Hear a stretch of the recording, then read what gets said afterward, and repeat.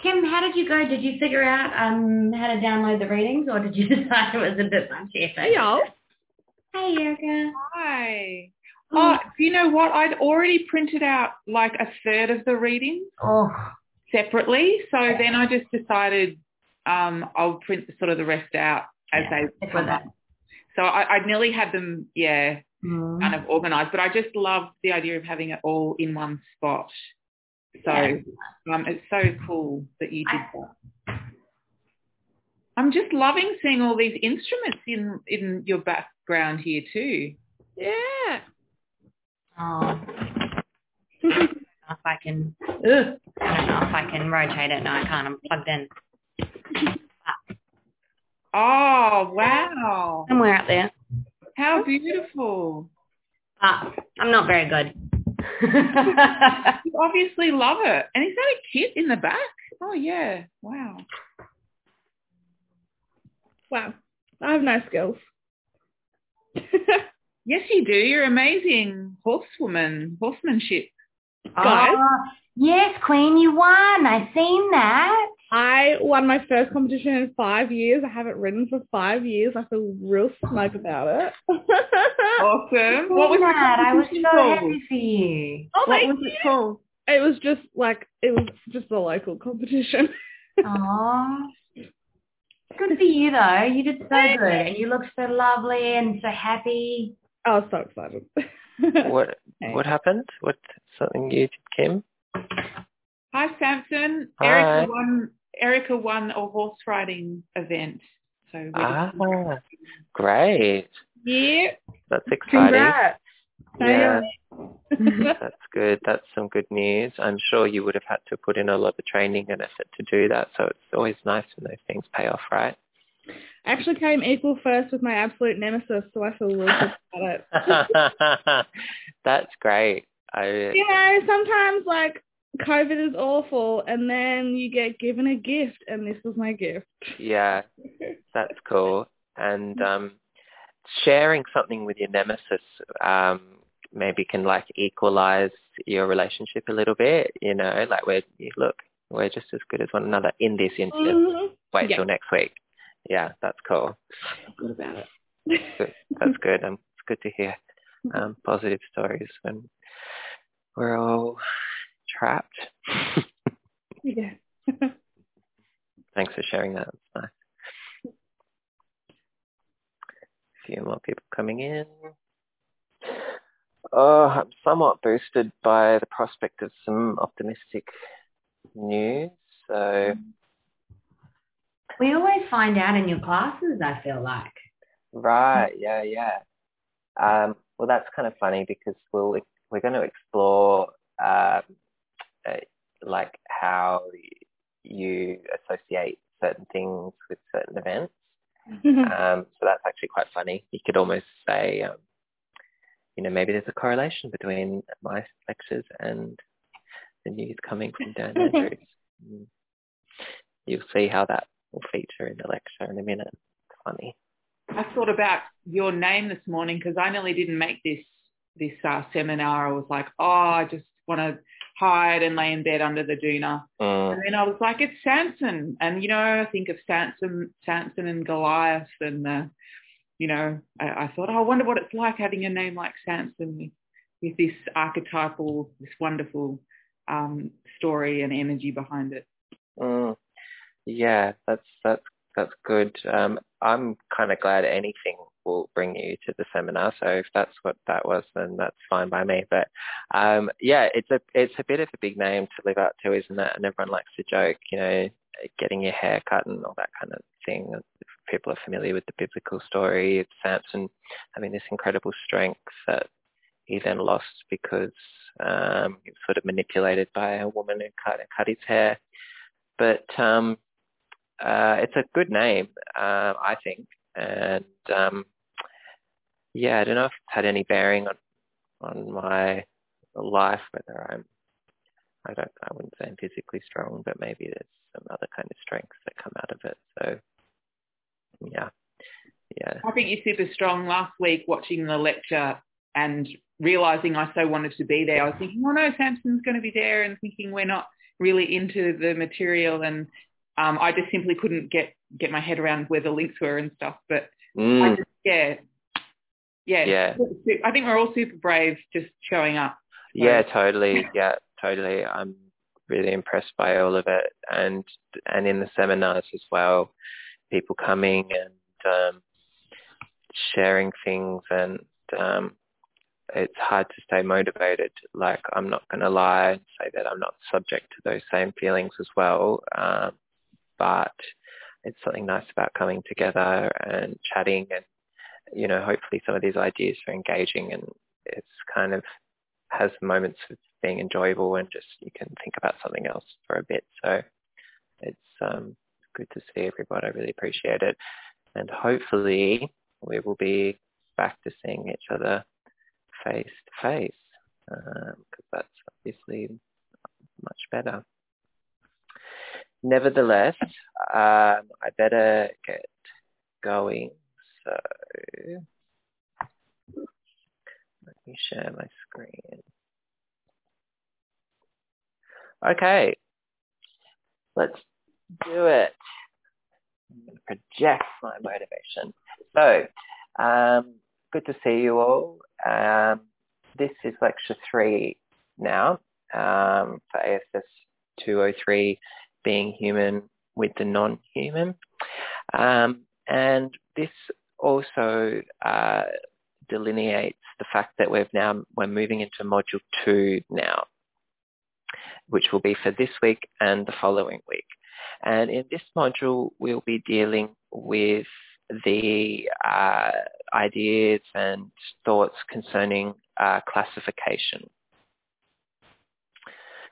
So what we'll be doing is we'll be looking at classification and sort of considering that kind of those physical kind of relations that we talked about in relation to, Homo sapien, whatnot, that kind of taxonomy, but pushing further beyond that and considering why it is that we classify and categorize things the way they are, and how certain things and events are categorized together. And so we'll be doing that with recourse to other people's way of classifying, but critically we'll be reflecting on our own kind of taken for granted assumptions that comes along with our modes of classification. And in this kind of lecture, we'll be looking at more about the particular ways of thinking and the certain sort of principles that underlie the way we categorize and classify the world. And again, revealing these taken for granted kind of assumptions, so that there's particular kind of logical principles that inform the way we think about categorization that we don't even reflect upon. And so we're going to kind of be bringing them to light. This will then provide the foundation for what we'll be doing in week 4, which is classifying personhood and how that gets classified. And that will be with a focus on the reading by Mills in week 4. So in this lecture, it sort of, has a kind of similar vibe to lecture 1, where we were unpacking certain terms, right? That's in essence the kind of approach, but we're doing that when it comes to ways of classifying. So how do we classify and categorize certain things? And we'll look at particular examples of that. And we'll again be returning to our old mate Linnaeus and his system, because that sort of is the foundation for the way we classify and categorize things. But we'll also be looking at something called ethnoclassification, which is an approach and an acknowledgement that other peoples classify things differently to ourselves, and that there's different kind of principles that underlie this way of thinking about the world. So what's kind of informing this is, when we look at classification, it reveals how we categorize the environment in the way we do, and how categorizations display certain priorities on ways of thinking and change of inference, how things kind of relate to each other. And by doing that, we'll sort of reveal how certain modes of thinking, particularly to us in the West, are kind of foregrounded and prioritized. And likewise, how these perspectives are framed or inframed by things like science, and how that sort of leads us to think in a particular way, and therefore other sort of modes of thought kind of fall by the wayside. And we'll pick up on some of those other modes of thought and explore that. And we're going to do that with respect to two French thinkers, Lucien Lévy-Bruhl and Claude Lévi-Strauss. And these two thinkers will give us an entry point to probe some of the logical principles behind our own modes of classification, and simultaneously reflect on other people's modes of classifying. That's kind of the outline for the lecture. So we'll start off by just sort of going to the basics of our own modes of thinking when it regards to classification. I'm just going to do a little bit of an exercise here that probably doesn't translate as well online, but nevertheless we'll do it. So I'm going to throw up a few pictures here. Don't know why it does this, but anyway, blank slide. Here are some apples. 2 apples here. And some oranges.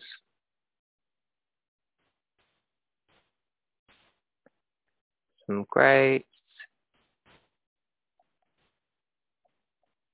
And finally, we have a tomato.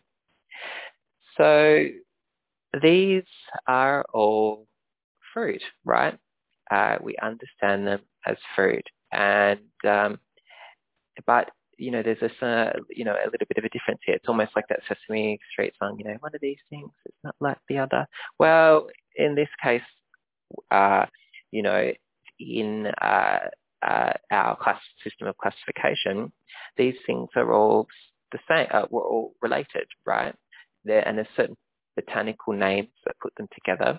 But, principally the way I understand it, and I don't understand botany very well, is that, they're all fruits because they have seeds, and they're propagated through seeds. And this is why informs why they're all classified together. But, a tomato, for most of us, we would think about it as a vegetable.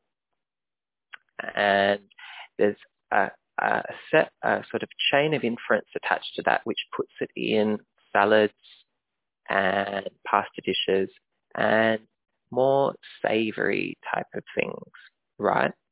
So I'm kind of putting this here because, we have certain ways of classifying things that groups things together and informed by a certain mentality.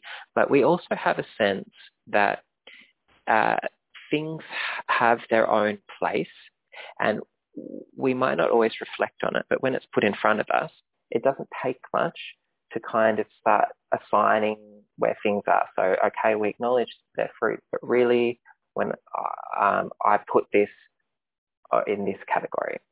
And so it's interesting to consider how that happens quite quickly. But what we'll do is we'll kind of peel that back, and we'll notice how there's a whole kind of sets of principles that inform that. So now this is what we would call, these are principles that correspond to classification. And so first of all, there's, the naming of something. So that's kind of pretty straightforward. You assign some names to it. We sort of looked at how naming's important because we explored some of the etymologies of things like human and person, and there's a certain sort of naming that goes to categorizing. But there's also a sense of an ordering or putting in place according to what is thought to be shared or in common. So there's certain properties that are shared amongst these objects and puts them in a certain group. This is kind of at the heart of what we'd call classical categorization, and that's our sort of Western classification, classical classification. There's also, when we classify, it reveals a chain of inference so that there's certain connections between things. We can infer these kind of connections between objects and actions. And number 4, this is a more kind of philosophical approach, and it's included because really the whole field, intellectual inquiry about classification, is a big field. We will really only be considering points 2 and 3, but it's a big field, and point 4 is put there to kind of acknowledge it because this is a more kind of metaphysical, philosophical kind of consideration of classification. And there's included a quote here by Italian philosopher Giorgio Agamben, who says, "That is to say, everything happens as if, in our culture, life were what cannot be defined, yet precisely for this reason must be ceaselessly articulated and divided." So that's quite an interesting kind of philosophical point to reflect on. Those things that seem to kind of escape our definition are the ones where we try and sort of pursue them and continually divide and articulate and find a place for it. So we're not really going to be looking at that, but it's sort of worth putting there as a kind of indication of this kind of field. And to reiterate, we'll focus on points 2 and 3. So some of the central tenets of classical categories. So these categories occur when a thing is identified as a kind of thing. So you have the category of tree, and within that there's all the other different types of trees, right? So there's a palm tree, I'm looking at my window, there's a eucalypt tree, and these all come under the category tree. Likewise, you can think about clouds. There's clouds, but then there's,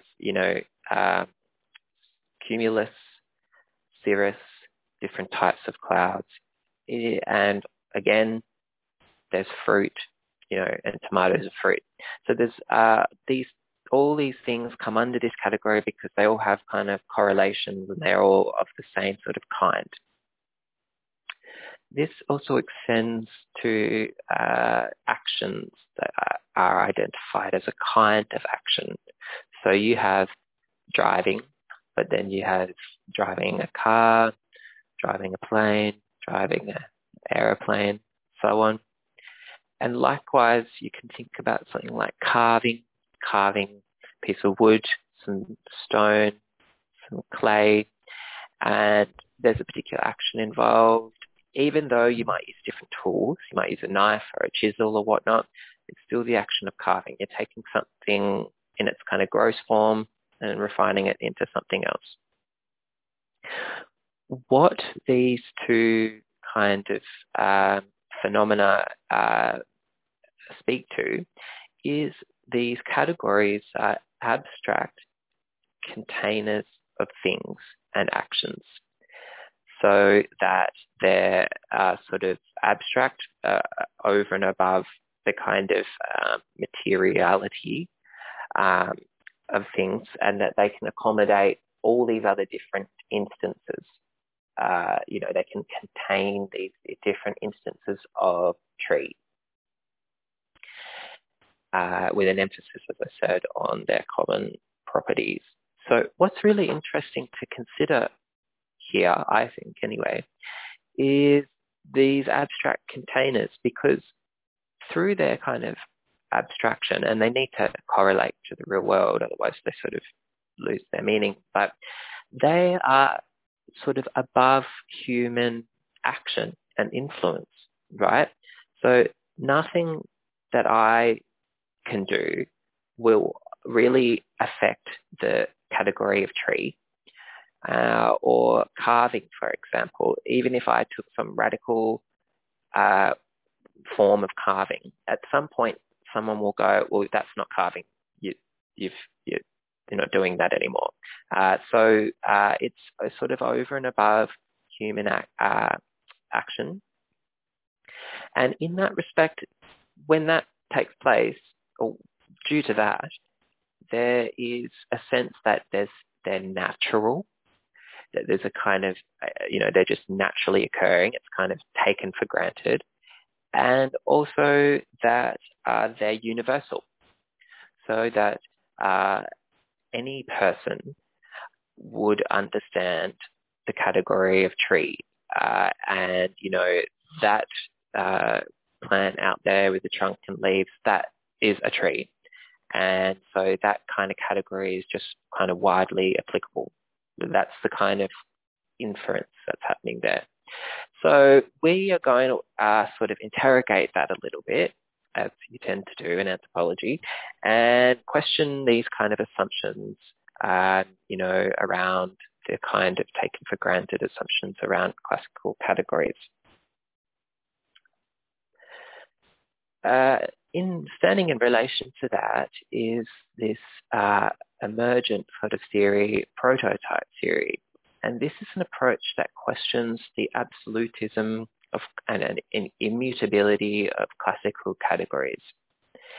And it works through a prototype. So instead displays prototypically, namely the principle that certain members of a category constitute its prototype inasmuch as they are perceived as being the most representative of their class. And in this instance, a prototype theory can accommodate human capacities, neurophysiology, movement, memory, communication. And it presents a series of challenges to classical categories which have a foundation of science, which is what the Lakoff reading kind of suggests. Now, I just want to sort of maybe offer up an example here that hopefully clarifies rather than confuse, but we'll find out.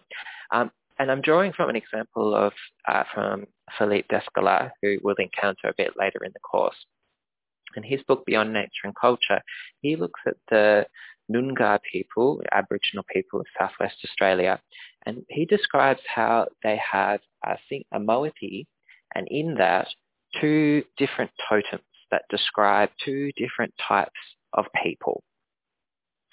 And on the one hand, you have people that identify with a white cockatoo, and on the other hand, people who identify with a crow, black crow.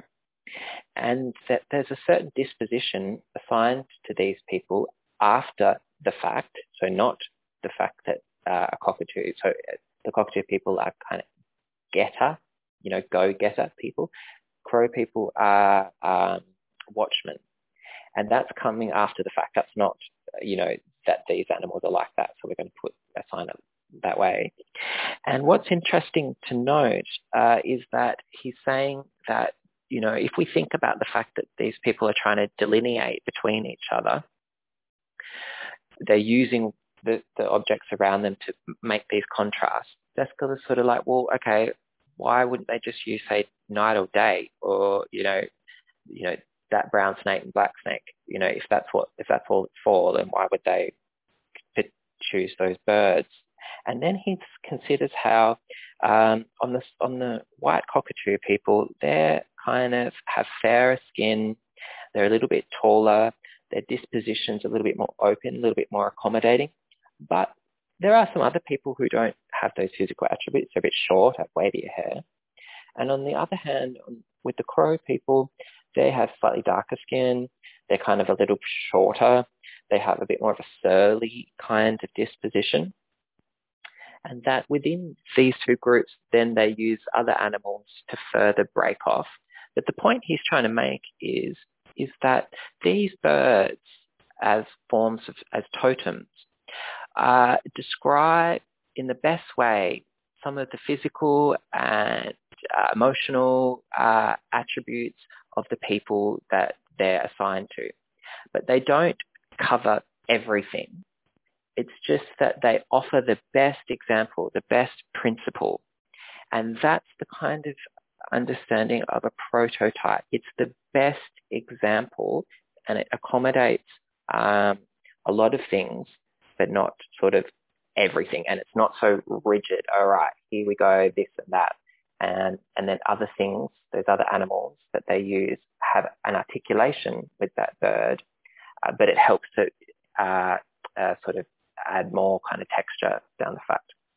So that's the kind of orientation of this kind of thinking. Nevertheless, we come back to Linnaeus here just to return to our classical forms of categorizing. Now, we don't want to I'm not trying to bash him over the head all the time, and also create a kind of straw man argument where, Linnaeus stands in for all of sort of science with capital S. It's just so, and recall how he was sort of pretty adamant that he didn't really want, Homo sapiens to be separated from primates. So, had these kind of keen observations, and he was kind of convicted in what he was doing. Nevertheless, this is this binomial classification is, what we kind of work with in the West. So we're revisiting it here, and all these kind of tiers, classification, kingdom, phylum, class, order, family, genus, species. And what we sort of want to point out in this instance is how, once you get to the level of species, this level you can, being can only sort of occupy this one space. It can't, in this instance, Camelus bactrianus, it occupies this level of species. It can't then occupy another species elsewhere. So this kind of system kind of puts things into their place, and that's sort of it. That's where you stay. And that's how that kind of operates. So I just want to flag that as a kind of critical aspect of this classification. But this sort of isn't always the case. But and to think through this further, we'll turn to ethno-classification. So ethno-classification, as we talked about ethnography and ethno, meaning the people. This is the kind of recognition that different groups and cultures have different ways of classifying the environment around them. And that, a lot of anthropologists went out and started to notice this fact and tried to record, articulate and delineate different modes of classification. And this sort of started to happen from the 1950s onwards, and some notable people involved in this sort of endeavour. Someone like Conklin is quite famous. And he sort of noticed, for example, in the Philippines, there's this sense that the colour brown is associated with wetness, that you can't separate these things out. There's a kind of context to it.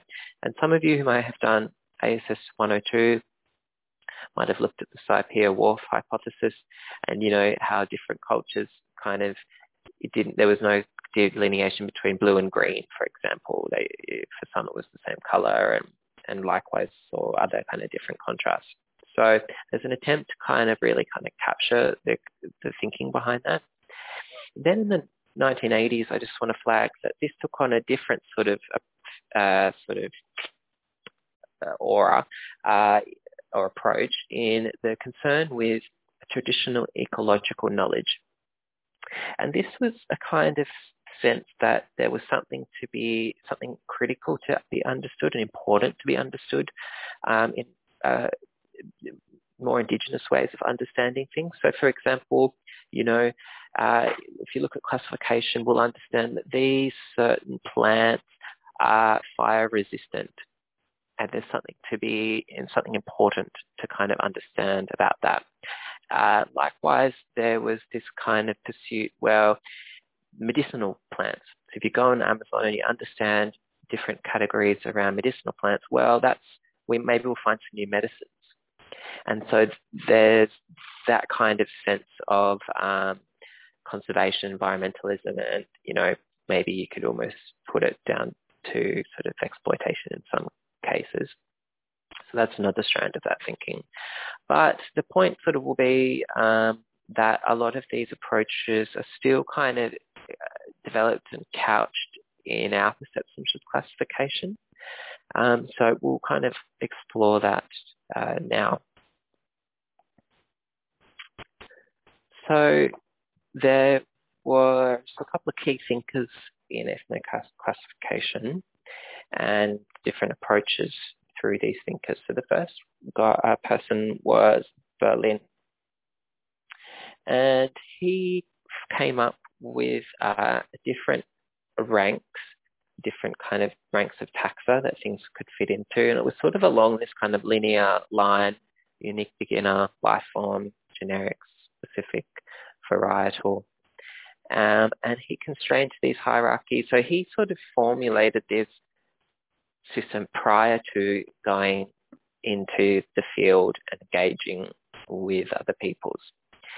And so he sort of, and you remember how in lecture 1 I was talking about anthropology is an inductive science. Well, what he's doing is deductive. He's coming up with something first and then going in to sort of find it and hone it. What kind of happens in that respect is that you then are kind of put in a position where you're trying to sort of almost fit things into these categories. And by doing that, there's a propensity to maybe not consider, how things are as they are on the ground, so to say. So it makes a kind of neat system and quite tidy, but doesn't really capture, the way people classify things amongst themselves. On the other hand, you had someone, you had Bulmer. He came up with a taxa, still kind of hierarchical, primary, secondary, tertiary, and so on.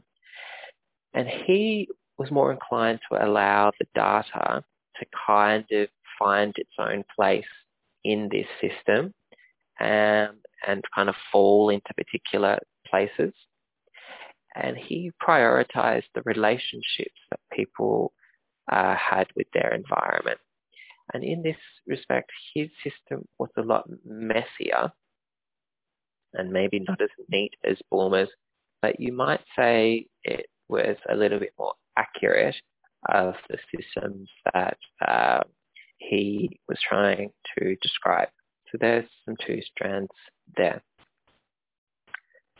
This next one, I just want to show you. Now, don't worry too much about this list on the left-hand side. You don't need to kind of jot it down, but this is an instance taken from Anna Singh's book, Friction, where she's working amongst the Mayoritas Dayak people in Kalimantan, Indonesia. Now, on this left-hand side, this is a list, and it goes on and on and on in the book, hundreds, and she puts it in the margins of the page. And what she's trying to do is bring in some of the elements of the Linnaean classification system and then try and include some of the forms of classification that some of her informants are telling her. So you'll note here, this fish is 3 fingers wide, this eel is big as my arm, and these are all beings in the water, and she has various other ones. And so here's a kind of sense of like trying to a kind of hybrid kind of form. Now this is, this is self-consciously engaging with science, like she says. This list is self-consciously globalist, and what she's trying to do is come up with this list in order to show people, entities that want to have a very kind of destructive, extractive relationship with the people of this area. And so here's a way that you can understand the kind of biodiversity and the reasons to conserve something. So it has to have this scientific element so people can understand, but I'm trying to kind of bring in the perspective of the people that I'm working with. So there's a kind of activism attentive to this, and she's not sort of saying I'm trying to accurately depict, I am, but I'm doing it in a particular way. But this is a sort of another instance in that traditional ecological knowledge kind of approach.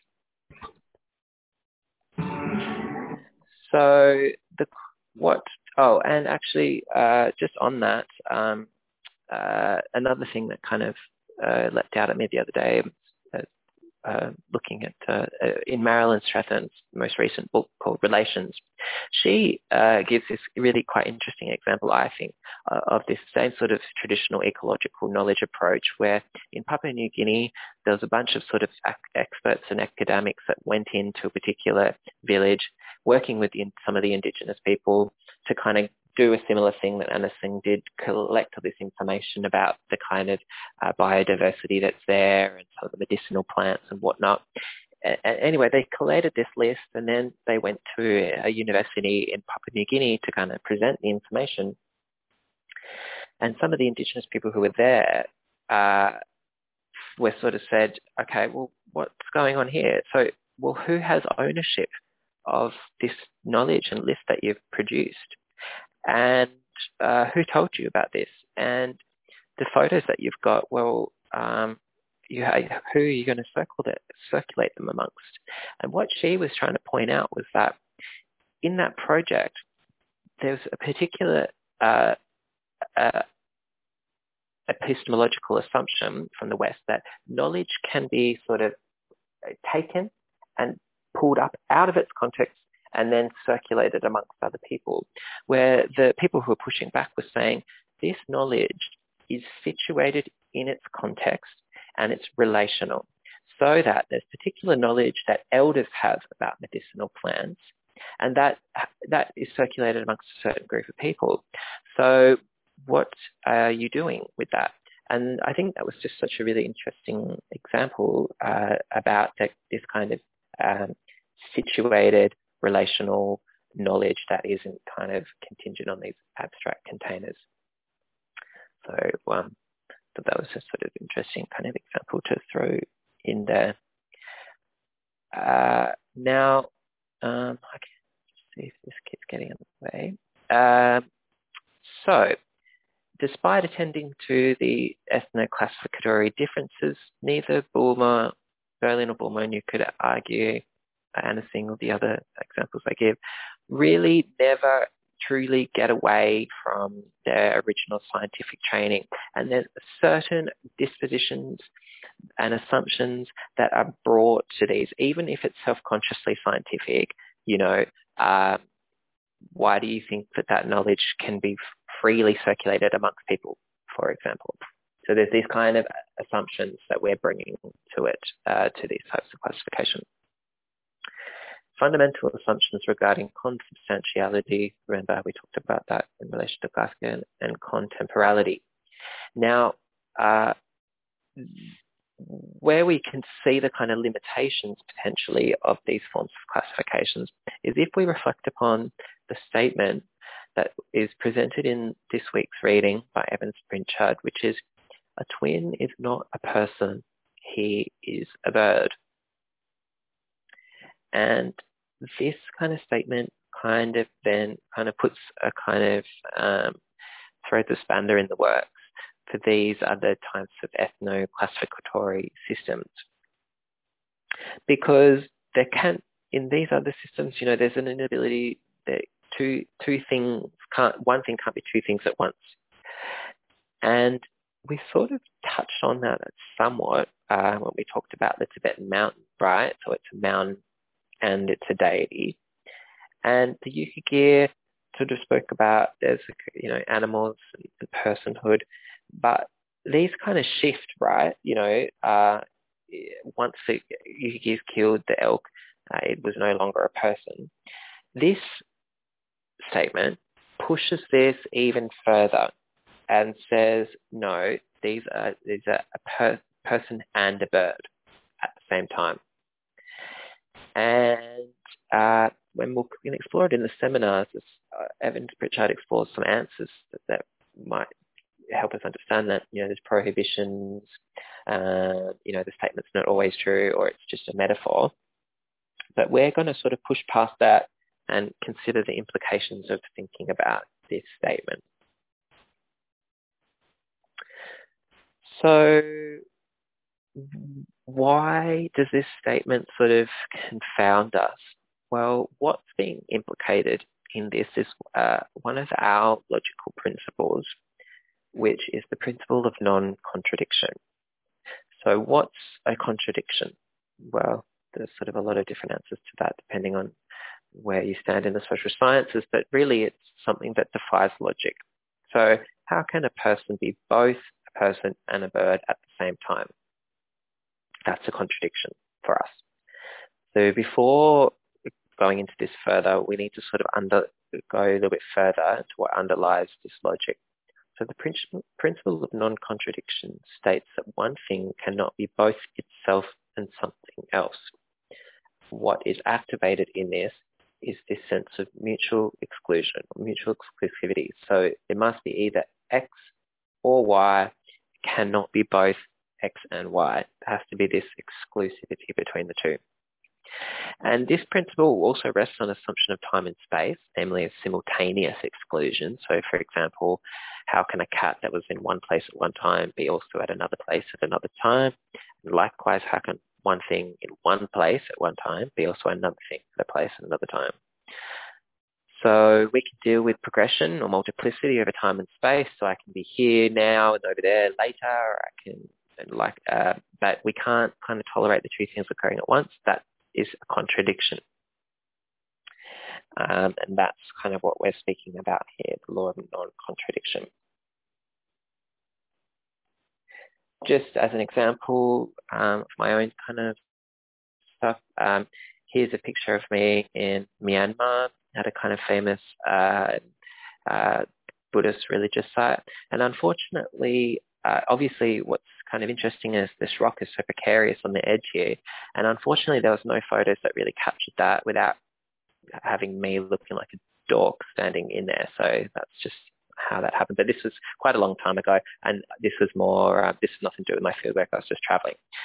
The reason I raised this is because what's so mystical and interesting about this place is that it's supposed that the Buddha, Siddhartha Gautama, visited this place in Myanmar.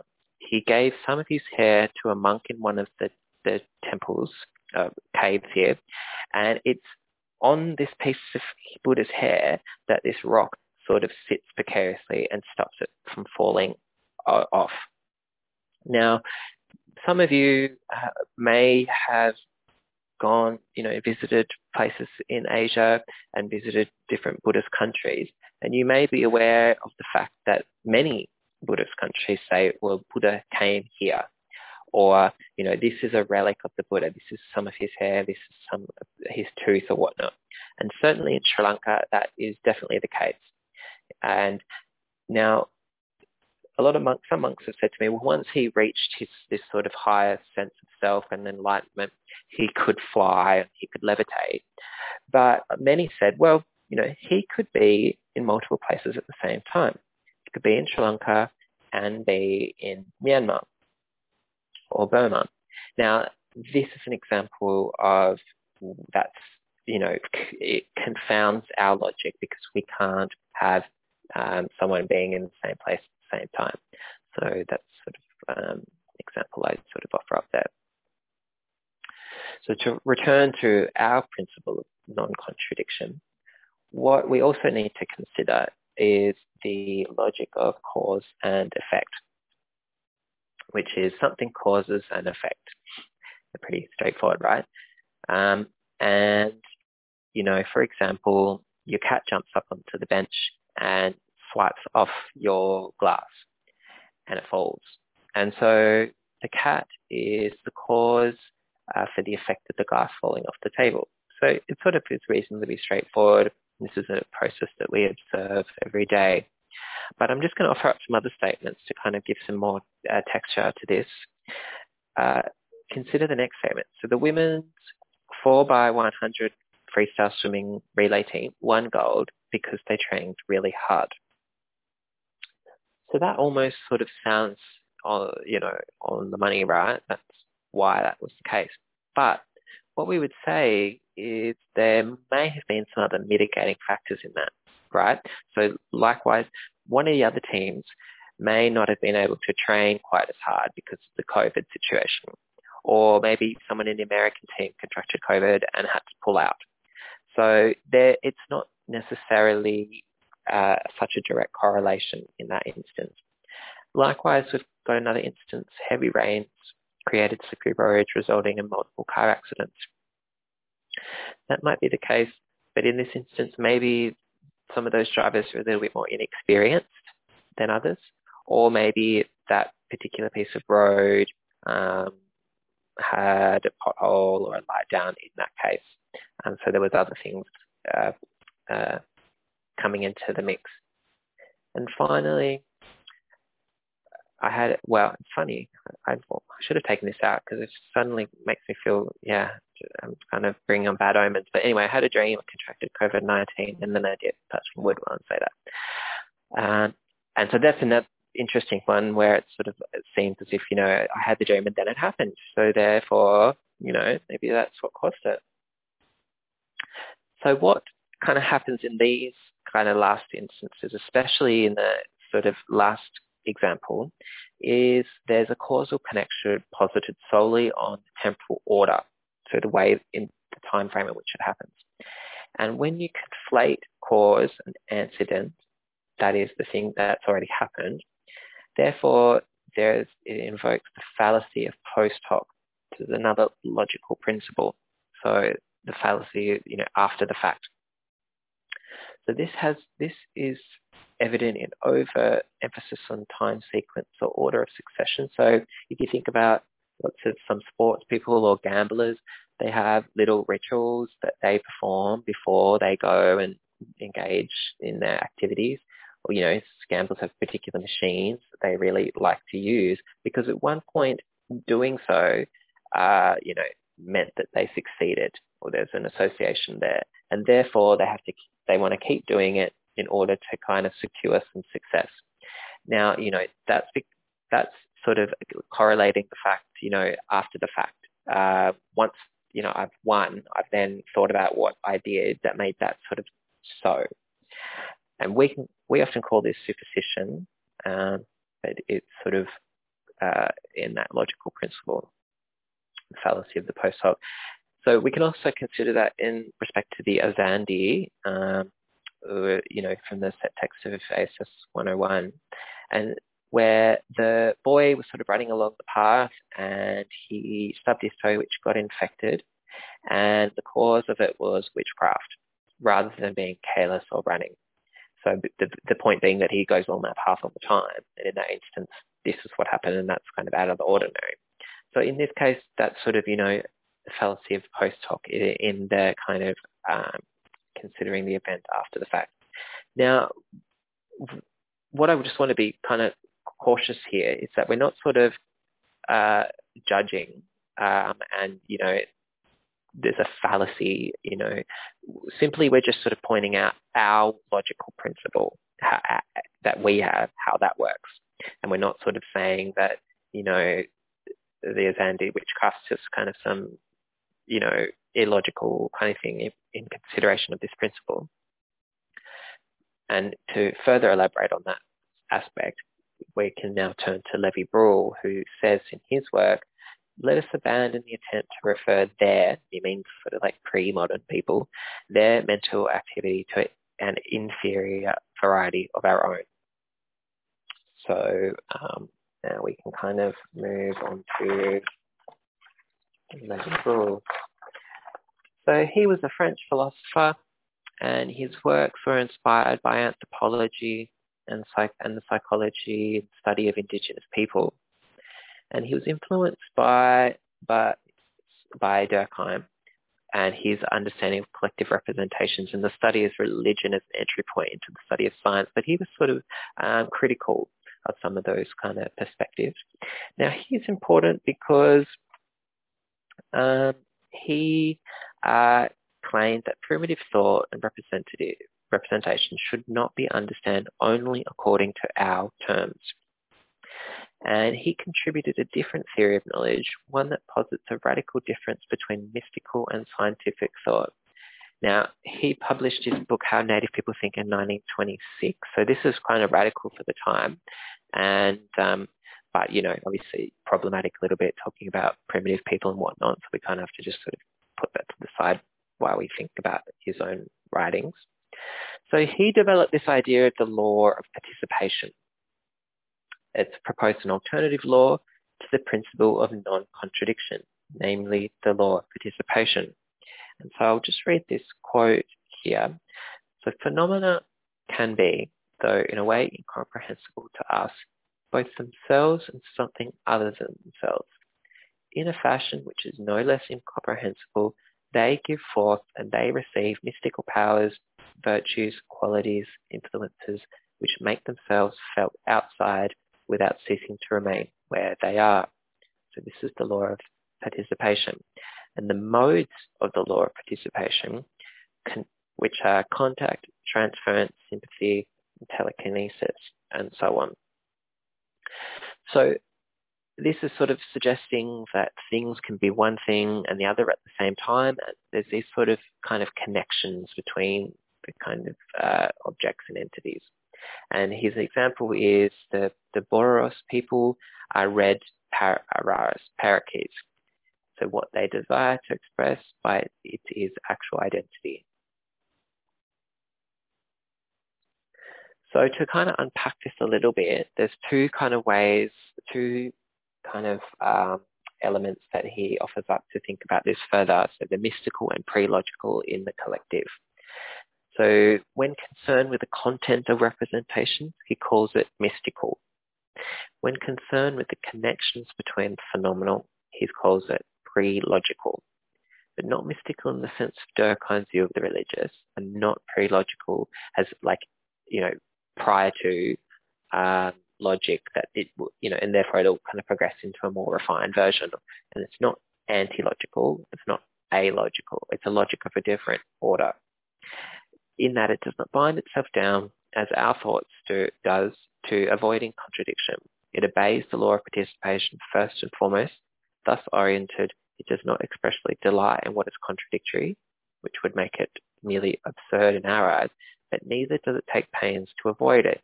So it's often wholly indifferent to it, contradiction, and that makes it so hard to follow. So what he's saying in this law of participation is that these people recognize contradiction, but they're just not so hung up on it. They're not so concerned with it. It doesn't pose a kind of impassable obstacle to them. They can kind of pass over it. And that's the kind of critical point that he's kind of demonstrating. But critically, he's saying it's not as if they, have this kind of primitive mentality. It just has its own different kind of principles and priorities, particularly. And returning to these first two points, so the mystical, his understanding of the mystical is the kind of properties or essences or these mystical potentials that these objects and entities have. And then the pre-logical is how these things, that force connects things up, even at a distance. So we can sort of almost think a little bit about embodied relationality, right? How they kind of, you have this kind of connection with country and how you can kind of feel it in your body. That's sort of what he's you could almost understand describing in his own way. And in this kind of order, law of participation and pre-logical, there's no real sort of chance or luck, right? There's these kind of connections that take place.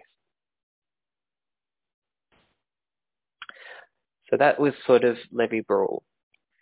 Now we're running out of time a little bit, so we have to go quickly. We've got Claude Lévi-Strauss, and he sort of argues in a similar vein and takes it a little bit further. So he's a very famous French anthropologist who's best known for his contribution to structuralism. And he had a book called La Pensée Sauvage, The Savage Mind. And in the same spirit as Lévi-Breuil, he's trying to assert that and consider different cultures' forms of classification and how they must be understood in their own terms. And he insists that this sort of primitive mentality is no less scientific than ours. It's just of a different order. And so he does what Lévi-Breuil is doing, but with much more, I'd probably argue, in a bit more detail. It goes into a lot more depth. And behind his thinking, and it's a recommended reading, he looks at the idea of the bricoleur. And this is the person who uses whatever as that. Well, this is a kind of real concept in the French thinking. It's kind of like a handyman. You come in but he'll just use whatever's at hand to kind of fix things and create things. He uses this as a concept in the work to think about Indigenous peoples, how they'll use whatever's around them to create and make forms of classification which are constrained by the past and its original intents, and work with signs. So remember that example I talked about, the Nunga. Well, Descartes is almost pushing past that, but in the sense of, they're using what's at hand, what these birds and whatnot, we're going to use that to classify ourselves and pull that apart and use all those kind of signs and metonyms to classify ourselves. On the other hand, an engineer works within a particular relationship between nature and culture, definable in terms of his particular period, civilization, and materials at his disposal, yet also attempts to make his way out of and go beyond the constraints imposed by a particular civilization. Engineer works with concepts. So this is given greater credence in the recommended reading. And finally, Lévi-Strauss is sort of making a case for the fact that to transfer a weed into a cultivated plant, a wild beast into a domestic animal, to produce in either of these nutritious or technologically useful properties, there is no doubt that all of these achievements require a genuinely scientific attitude, sustained and watchful interest, and a desire for knowledge in it for its own sake. So he looks at classification in such detail to capture that complexity, because it's no less sophisticated than the science that we understand. It just works with different axes of logic, and he gives so much space and credence to that. It's a very lucid account, and when you do read it, you really get the impression, wow, these are complex ways of understanding the world that is no less sort of sophisticated than our kind of modern kind of purview on science. Okay, I've run up into time there. So good to see you all, and I'll see you in the seminar groups in a minute. Great. See you in the next Zoom meeting. Thanks everyone. Thank you. Wonderful. Bye.